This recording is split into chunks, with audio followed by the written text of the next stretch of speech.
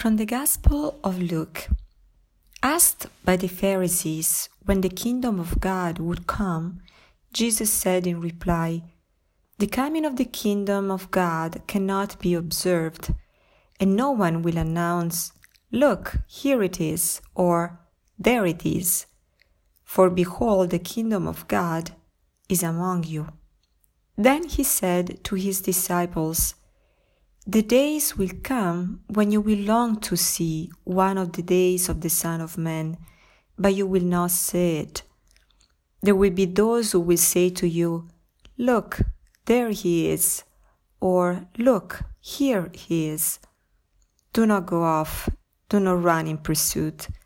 For just as lightning flashes and lights up the sky from one side to the other, so will the Son of Man be in his day.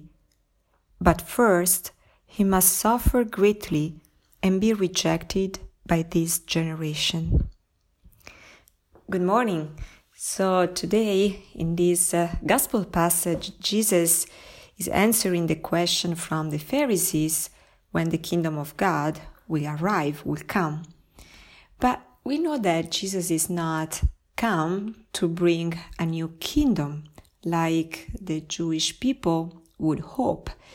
As a matter of fact, they were hoping that the Messiah would have brought a kingdom similar to the ancient kingdom of David, actually the same kingdom, in a new shape, and especially a kingdom that would fight against the Roman Empire and its oppression. But that is not what Jesus came to bring. He wanted to bring a kingdom, a new kingdom, but a kingdom that is not a political reality, but is more a civilization. So, a new way of living, a new way of interacting with one another, of relationships. As a matter of fact, Jesus is the Emmanuel, so that means God is with us.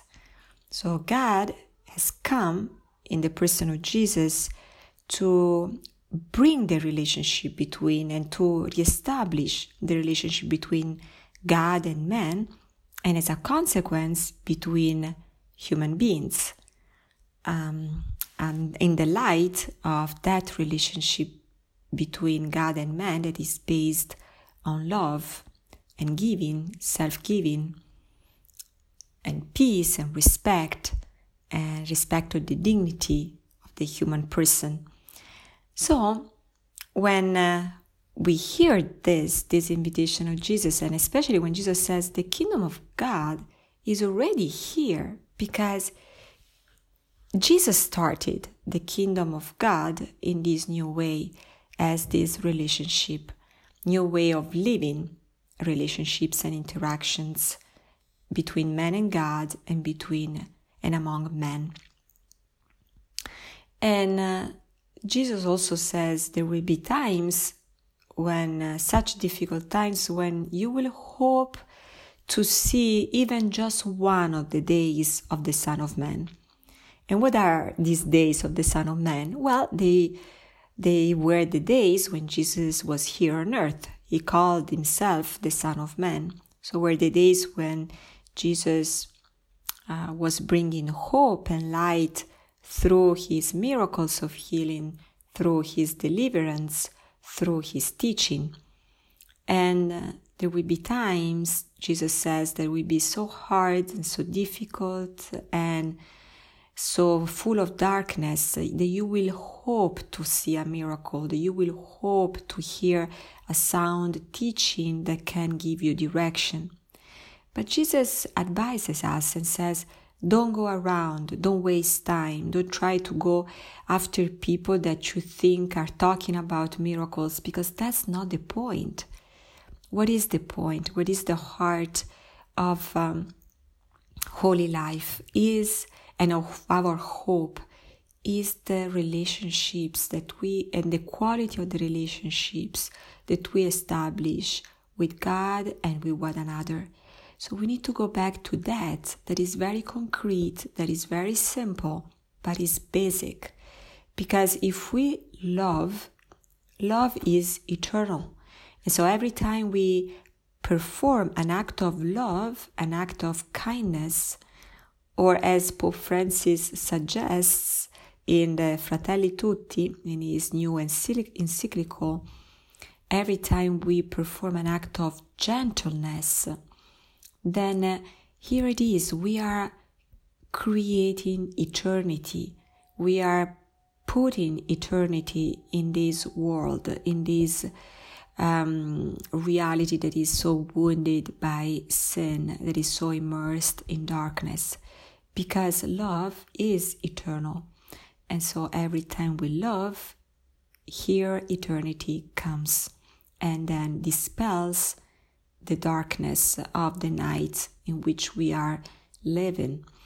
And so today, as a resolution for the day, let's just listen to the suggestion of Pope Francis when he speaks about gentleness. And so let's try to, to color our relationships today with this beautiful virtue of gentleness, of this trait of kindness and respect of the dignity and the beauty of the people that we meet today. And so I would like to conclude this short reflection with a sentence that is a very famous sentence that St. John of the Cross pronounced, and it is very connected with what we were saying today. John of the Cross said, "Where there is no love, put love, and you will find love." Thank you so much. God bless you and have a beautiful day. Bye-bye.